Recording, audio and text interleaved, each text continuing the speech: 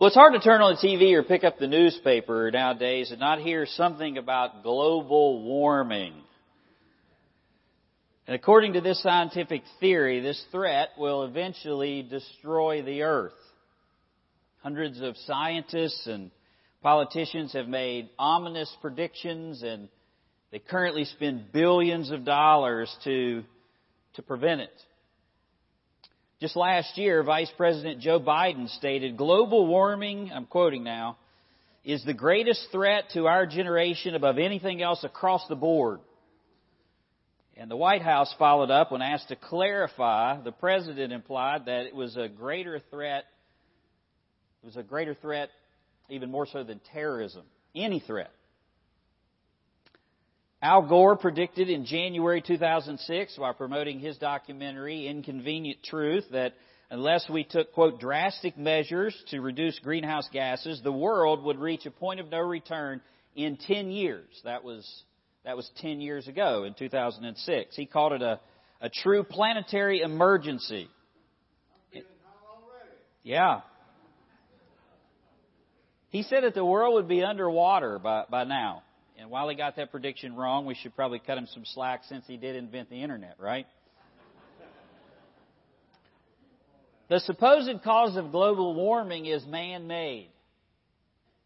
Human expansion is causing what theorists call a greenhouse effect. Most sunlight passes through the Earth's atmosphere and warms the Earth and then is radiated back out into space. And global warming proponents say that human behavior is changing the atmosphere, thereby trapping the heat and increasing climate temperatures. And they argue activities like deforestation, increased land use, burning fossil fuels like coal and oil, increased carbon dioxide, which hypothetically create this climate change. Even people breathing and animals digesting food is supposed to be adding to the plight of greenhouse emissions. Some of the solutions are ridiculous. Some of them suggested that we need to find ways, I'm not joking now, to keep cows from passing gas because they release methane and worsen the problem. In fact, to solve this, the Obama administration even proposed cutting these methane emissions from the dairy industry by 25% by 2020. They said the average cow produces as much pollution as a car does in a day. I've got a simple solution for that. Let's eat them. You can't eat a car.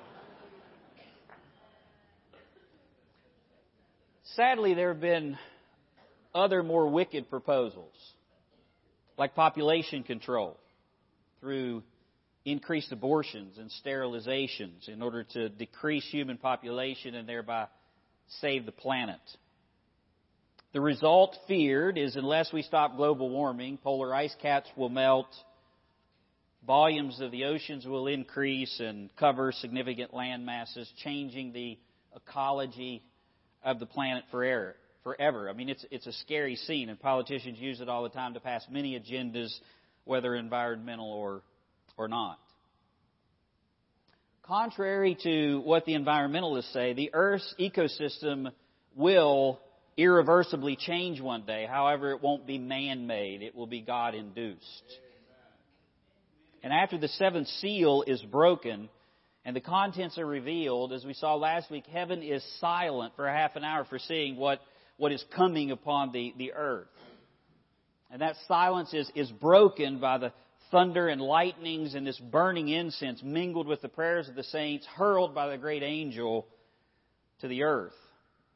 And Revelation 8 continues with seven angels, each blowing their trumpets, announcing a new judgment. And the first four trumpets are all directed at the earth's ecosystem. The last two, or number 5 and number 6, involve demonic activity such as the world has never seen. And in that day, God will decreate everything by His own hand. And following this judgment, He'll create a new heaven and a new earth that will last forever, the Bible says. So if you're not there, I want you to open your Bibles to Revelation chapter 8. And we're going to begin reading in verse 6. And we're going to see how the seven trumpets move the earth closer to that day and the ultimate triumph of the Lamb. Revelation chapter 8, verse 6. So the angels who had the 7 trumpets prepared themselves to sound. The first angel sounded, and hail and fire followed, mingled with blood, and they were thrown to the earth. And a third of the trees were burned up, and all green grass was burned up. Then the second angel sounded, and something like a great mountain burning with fire was thrown into the sea, and a third of the sea became blood, and a third of the living creatures in the sea died, and a third of the ships were destroyed. Then the third angel sounded, and a great star fell from heaven, burning like a torch, and it fell on a third of the rivers and on the springs of waters, and the name of the star is Wormwood. And a third of the waters became wormwood, and many men died from the water because it was made bitter. Then the fourth angel sounded, and a third of the sun was struck, a third of the moon, a third of the stars, so that a third of them were darkened. A third of the day did not shine, likewise the night.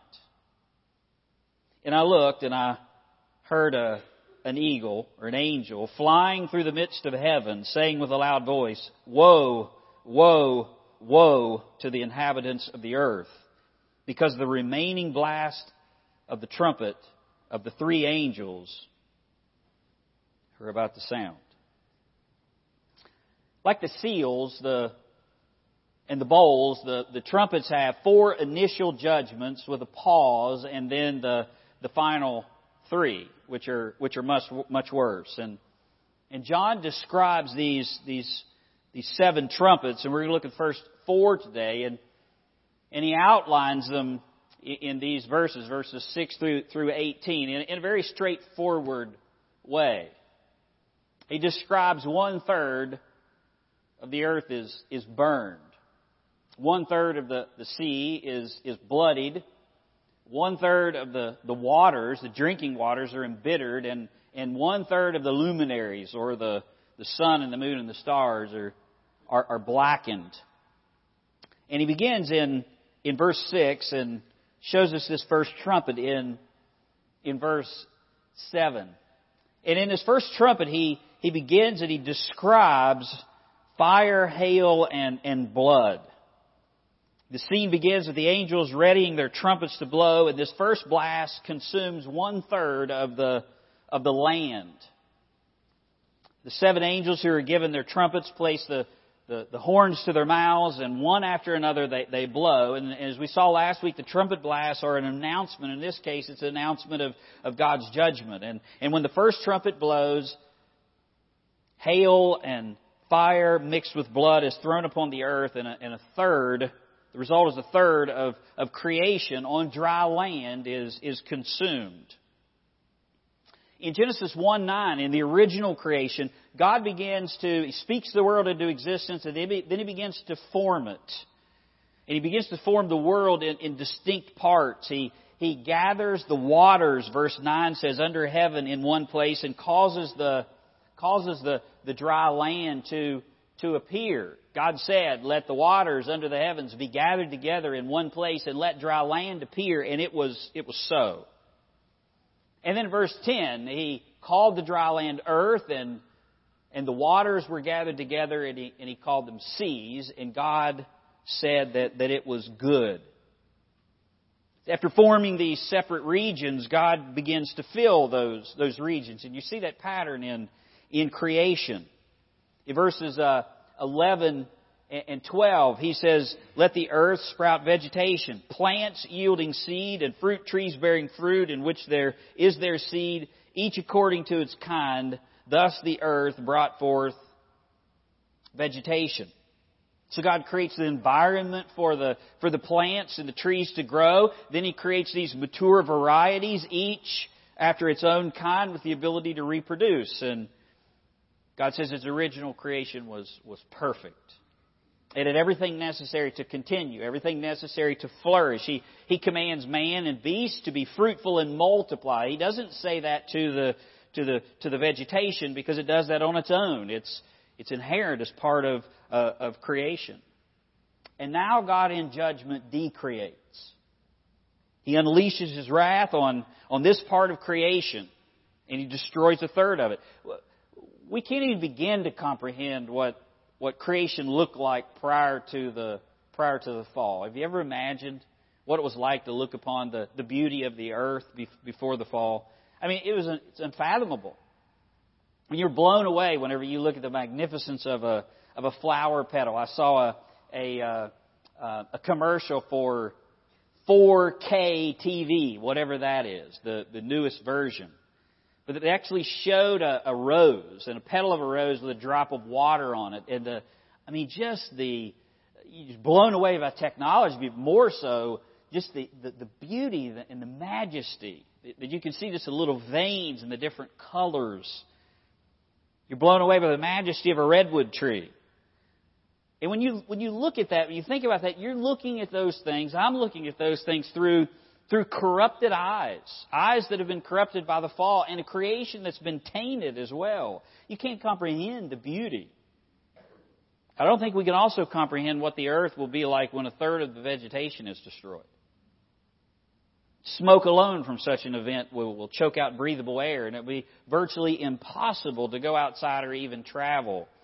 I don't know if you remember, but you may have heard on the news, or if you traveled, this may have affected you. But last year, there were a number of planes that were rerouted over Europe because of a volcanic eruption that happened. I believe it was in Iceland.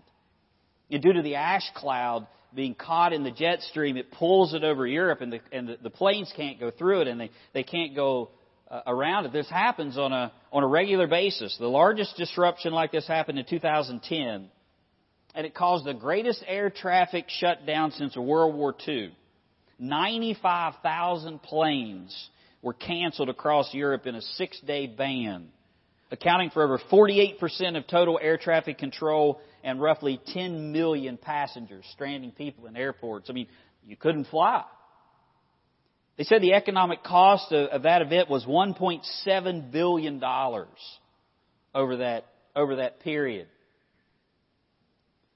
Here's a picture of the ash cloud. You probably can't see it, but there's a little red dot at the bottom here. You see this little red dot right here? That's where the volcano is. And this is the ash cloud. This is the United States, and you can see it basically covers Europe from one single volcano. Imagine what it will be like with a third of all of the earth on fire. Here's a picture of a single volcano from space and what it looks like polluting the atmosphere. Here's what it looks like in Japan whenever ash is actually falling from a volcano. Here's the aftermath of that ash falling on the ground. Imagine what it will be like when a third of the earth is on fire. The air will be polluted, breathing almost impossible. The sky filled with haze, and everything will grind to a halt. The atmospheric changes caused by smoke will trigger violent thunderstorms, which will produce large hail. Have you ever been caught in a hailstorm? Well, here in Virginia, we don't get very many of those, and whenever we do, they're not that severe. But if you've lived out west, you know what a real hailstorm is like.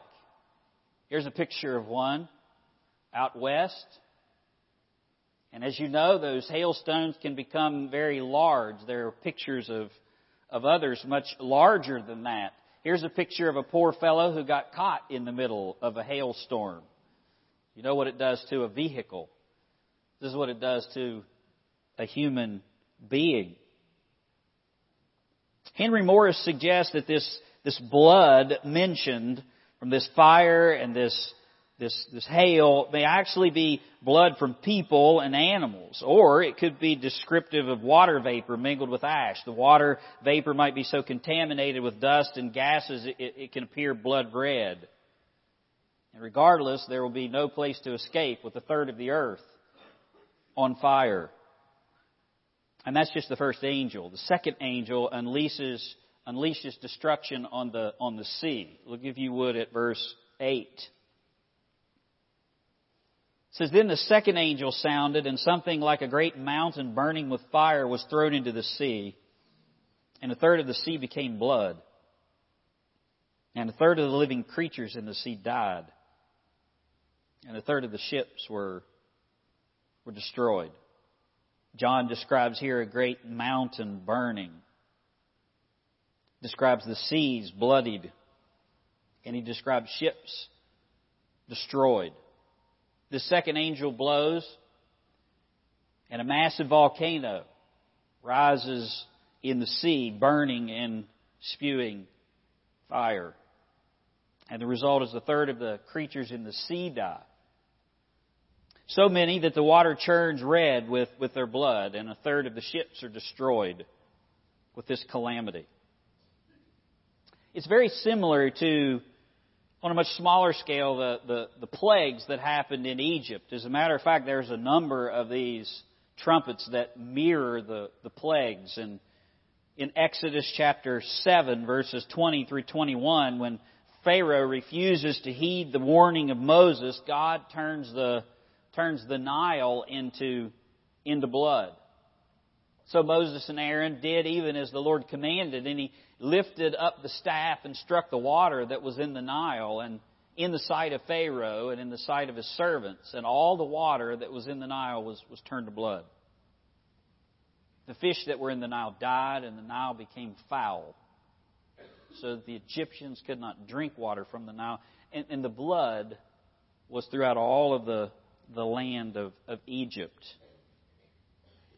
Just like the Nile, the reason that was so significant, it was the first plague. It was so significant because the Nile was significant for Egypt. It produced food. It produced water. It was used for irrigation. It was used for commerce. It was used for a number of things. Their food supply was dependent upon the Nile, and Egypt's survival was dependent upon the Nile. And I don't know if you've thought about this, but the sea is necessary for our survival in life today. The ocean is an amazing ecosystem, and it was created by God for our blessing. Much of the earth's oxygen comes from the plankton and the algae that's in the oceans. Rain that falls on the land gets its moisture from the oceans. The oceans have differing temperatures to accommodate the life that's in them. If you go to the beach at the wrong time, you know that there's differing temperatures that's there. If we go to Outer Banks on vacation, and depending upon where you're at on the Outer Banks, it's almost like a boomerang or a dog leg that comes down. If you get on the upper side, you have the waters from the north that's coming down, and the water there is much, much colder than it is on the southern side. And all of that's part of God's plan.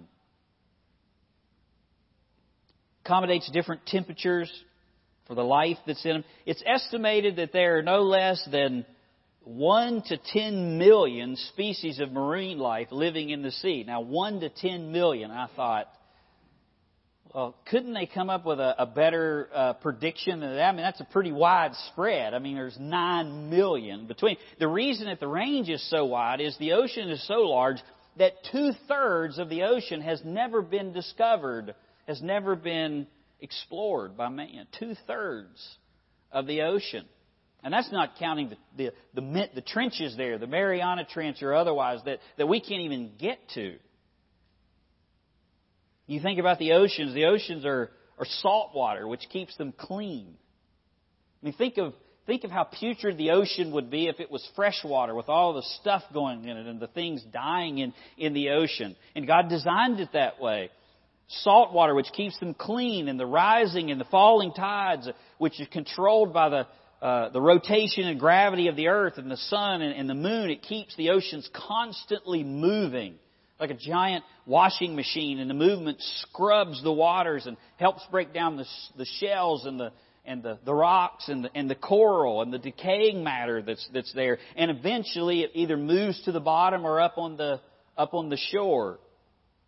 The sand that you and I enjoy walking on is a result of this process. It was Once a shell or a rock that's been pulverized. And now even that sand serves as a buffer for the waves. As the waves crash on the sand, it cushions the waves and keeps the waves from running too far on the land, being salt water and destroying the vegetation that's on the earth. The sand absorbs the pounding of the waves, keeps them from running inland, and it also acts like a giant filter. It strains smaller contaminants as the water seeps through the sand as it's being pulled back out into the ocean. Of course, all of this is a product of random chance without any design whatsoever, right? I mean, you have to be a complete idiot to believe that. The intricate ecosystem, this intricate ecosystem will be sent into turmoil at the second trumpet. Temperatures will rise, the volcanoes, tides will change, inhabitants of the sea will die, and the waters turn into a putrid pool of blood. No fishing for food. Transportation will be hindered. And those who attempt to brave the waters, a third of those ships will be destroyed. The weather patterns will be affected with the change in the water temperature combined with the smoke from the fires. It's hard to imagine what the weather will be like. Very little rain, and what does come will be violent. Just think of how much of the earth's population today depends upon fish from the sea to eat. I mean, you go to Kroger's or Walmart or wherever it might be. Most of the earth's population goes to the sea to feed itself. Think about how much of the global economy is based on shipping travel. I actually tried to find out how many ships make a transatlantic trip just from Europe to the U.S. in a single year, and I couldn't find it. But it's massive.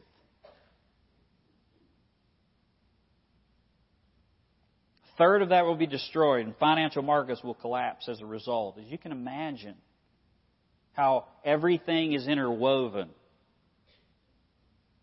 But that's not the only water source that's affected by the trumpets. 1/3 of the waters are embittered, the drinking waters. And John describes in verses 10 a great star falling and its waters made bitter or poisoned. Look at verse 10. Then the third angel sounded, and a great star fell from heaven, burning like a torch.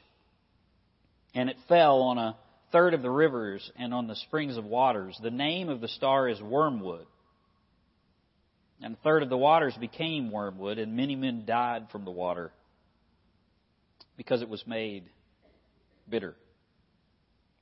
John sees another angel, and he blows the trumpet. This blazing star falls from heaven and poisons the earth's drinking waters. The word that he uses here for star is aster, which can be any heavenly body other than the sun or the moon. It's likely a meteor because it says it's burning like a torch. If you've ever got the privilege to see a meteor coming through the sky, it's got this tail. It looks like a torch. Somebody just taking a torch through the night like that.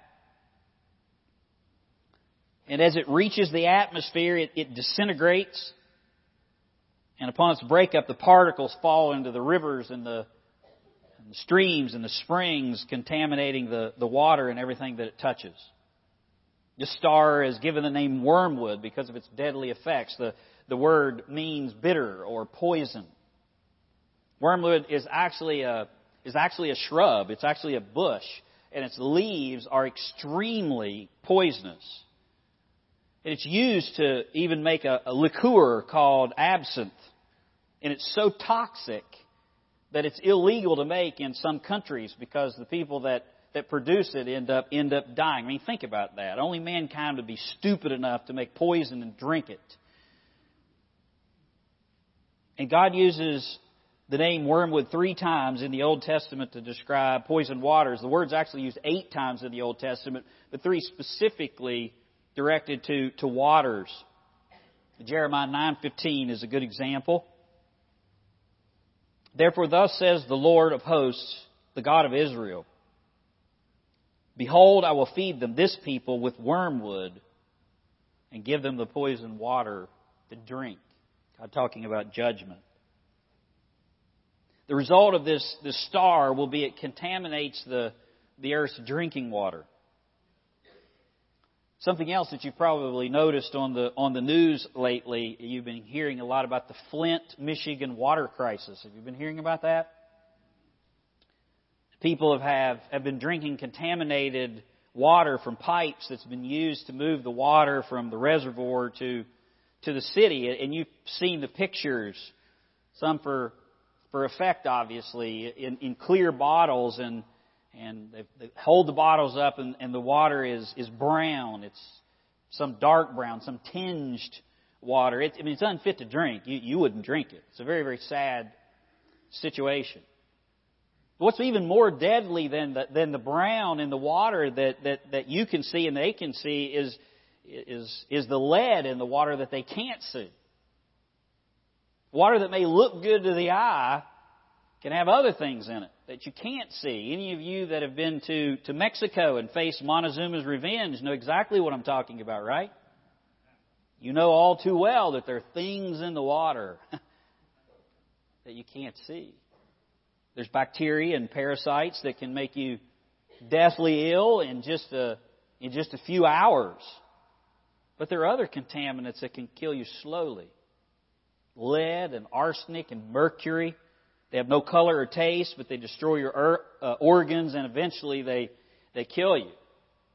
And this single massive meteorite, when it slams into the earth, it spreads these particles, these traces of things, and makes the water unfit to drink. That combined with the seas contamination and the air pollution, many people will die. And all of that is just in the first 3 trumpets.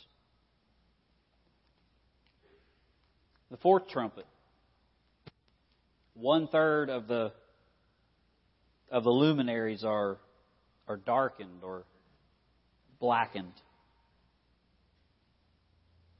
He describes the sun and the moon and the stars.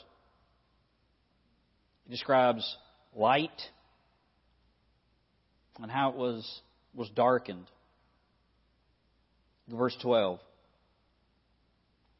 Then the 4th angel sounded, and a 1/3 of the sun was struck, 1/3 of the moon, and 1/3 of the stars, so that 1/3 of them were darkened.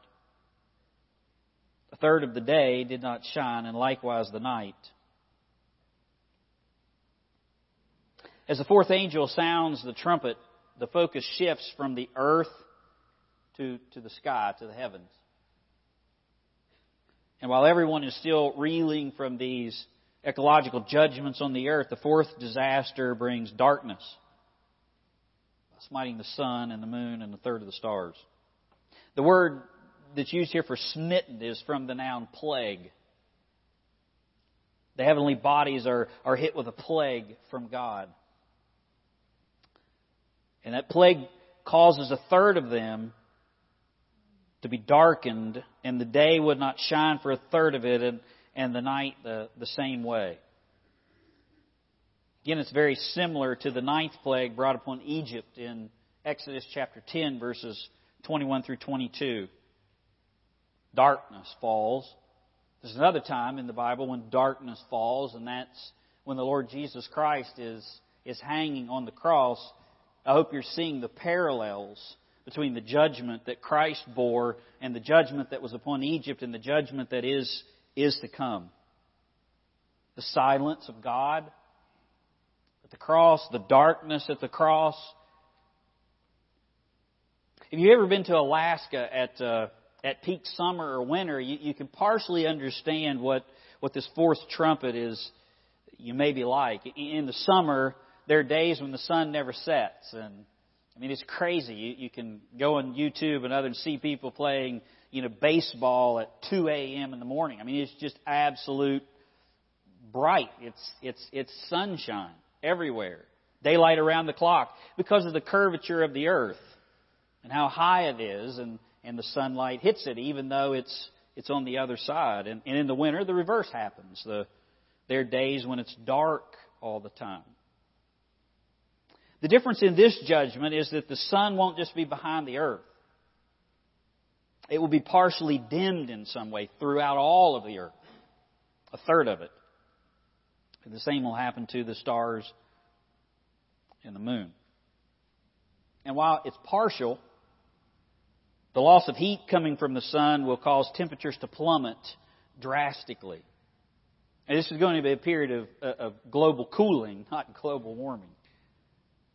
When you think how much warmth that we get from the sun, think of the places that are almost uninhabitable on the earth, where the sun doesn't shine in the polar ice caps. Think about how nothing grows in the growing season.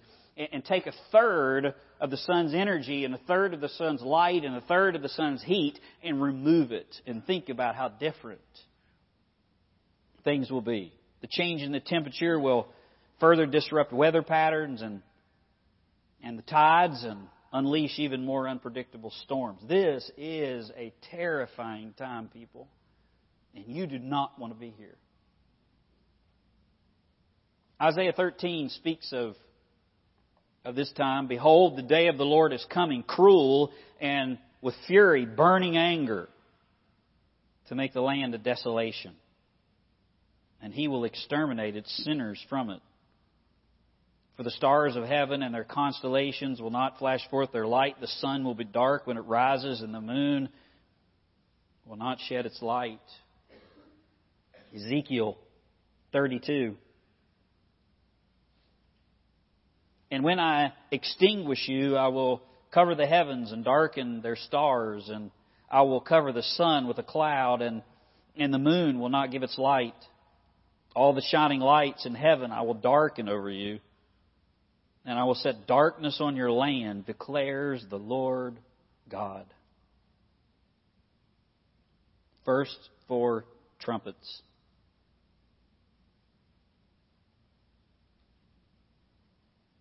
And all this dimming of the sun sets the stage for an ominous warning.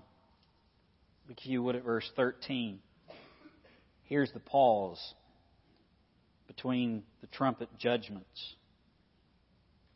And I looked, and I heard an angel, or literally an eagle, flying through the midst of heaven, crying with a loud voice, "Woe, woe, woe to the inhabitants of the earth." Why? Because of the remaining blast of the trumpet of the 3 angels who are about to sound. An eagle, it's a strong bird of prey, crying in a loud voice for all to hear. About the trumpets that are yet to come, they're far worse. It's a triple woe. It emphasizes how serious it's going to be. Anytime God wants to emphasize something in the Bible, the word is repeated. You probably think of the Lord Jesus when He was giving instruction. He would say, "Verily, verily, I say unto thee," or "Truly, truly." And we heard in Revelation, you've read in Isaiah, where the angels around the throne, we sang it this morning, cry, "Holy, holy, holy is the Lord God Almighty." Here the announcer cries, "Woe, woe, woe." Jesus didn't even pronounce a triple woe on the Pharisees and the Sadducees. He said, "Woe unto you." This is a triple woe. And the woe is pronounced upon the inhabitants of the earth. Woe, woe, woe to the inhabitants of the earth. It's a phrase that's used in the Bible for those who reject the gospel. And all the people not raptured, all the people not sealed of the 144,000 that are left on the earth, they've already acknowledged, they will acknowledge that all of these things that are coming, these calamities are coming from God. We saw at the end of the seals, in the 6th seal, they cry out to creation for the rocks and the mountains to fall upon them, to hide them from the one who sits upon the throne. They know where this is coming from. They know this is God. They know this is judgment. And yet they will not repent. even in judgment. The depth of their depravity, the depth of their rebellion is so strong that John declares in Revelation 9, verse 20, the rest of mankind who are not killed by these plagues did not repent of the works of their hands so as not to worship demons and the idols of gold and silver and of brass and of stone and of wood, which can neither see nor hear nor walk, and obviously can't save. And they did not repent of their murders or their sorceries, nor of their immorality, nor of their thefts. Think about that. In the midst of all of this going on, you saw when 9/11 came upon the United States, there was a period, a very short period, where everyone's attention was drawn to God. Some of it was a mockery of God, these ecumenical things where no gospel and no truth of Christ was proclaimed, but people's attention was captured at that moment. And that's not very many years ago. And here, even while this is falling upon the earth, and they know it's not Islamic terrorists that's bringing, it's God Himself, they refuse to repent. They refuse to repent toward God. They refuse to believe upon Christ. They refuse to even stop their thefts and their murders and their immoralities.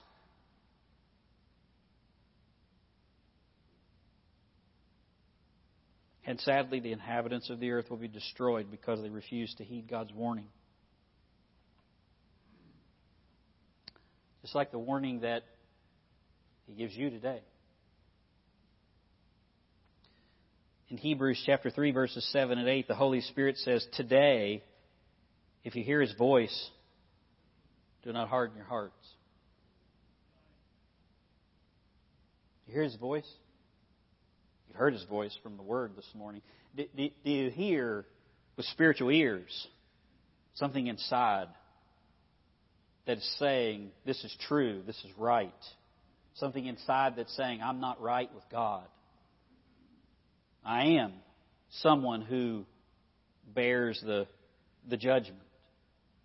The role of the Holy Spirit is to convict the world of sin, righteousness, and of judgment. The word convict means to convince. It's the Holy Spirit's job to convince with the preaching of the gospel, with the proclamation of God's Word. As God's Word goes forth, the Holy Spirit takes that Word, not words of men, but the words of the living God, and the Holy Spirit energizes that. And He opens your eyes, and He brings conviction. And He points you to your sin, and then immediately from your sin to the answer, the only answer, which is Christ.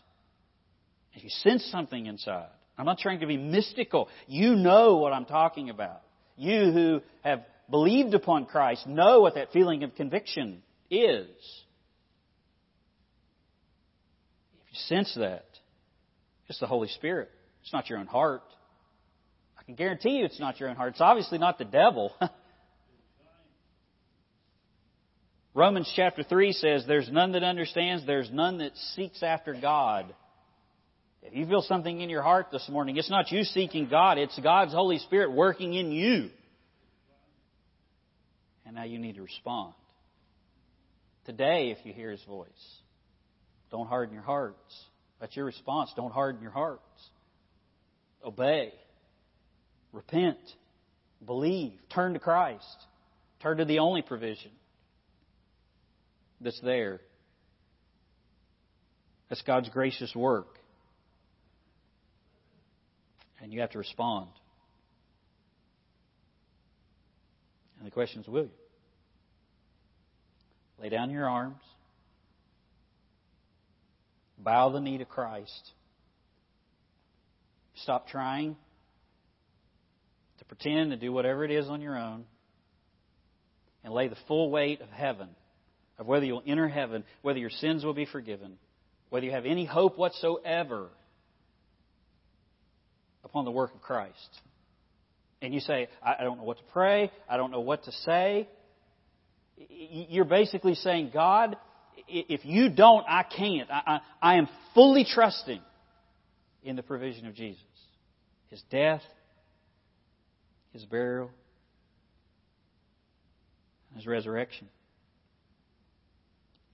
Because you don't want to be one of the inhabitants that's on the earth. And I can promise you, Jesus is a friend of sinners, isn't He? Praise His name. Would you bow your heads?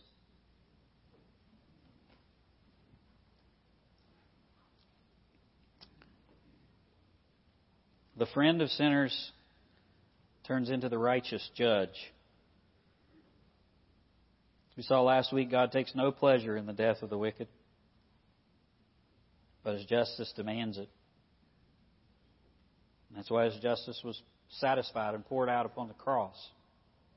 And all that needs to be done has already been done in Jesus. He accomplished it. And you respond in faith and repentance. Father, I confess to you that emotionally I find I have to disconnect myself at times from this text. It's just overwhelming. I mean, we see movies and we hear about things, but nothing like this, Lord. It's hard to imagine. It's impossible to imagine unless you give us eyes to see what you do. And you think of the millions that will perish. It's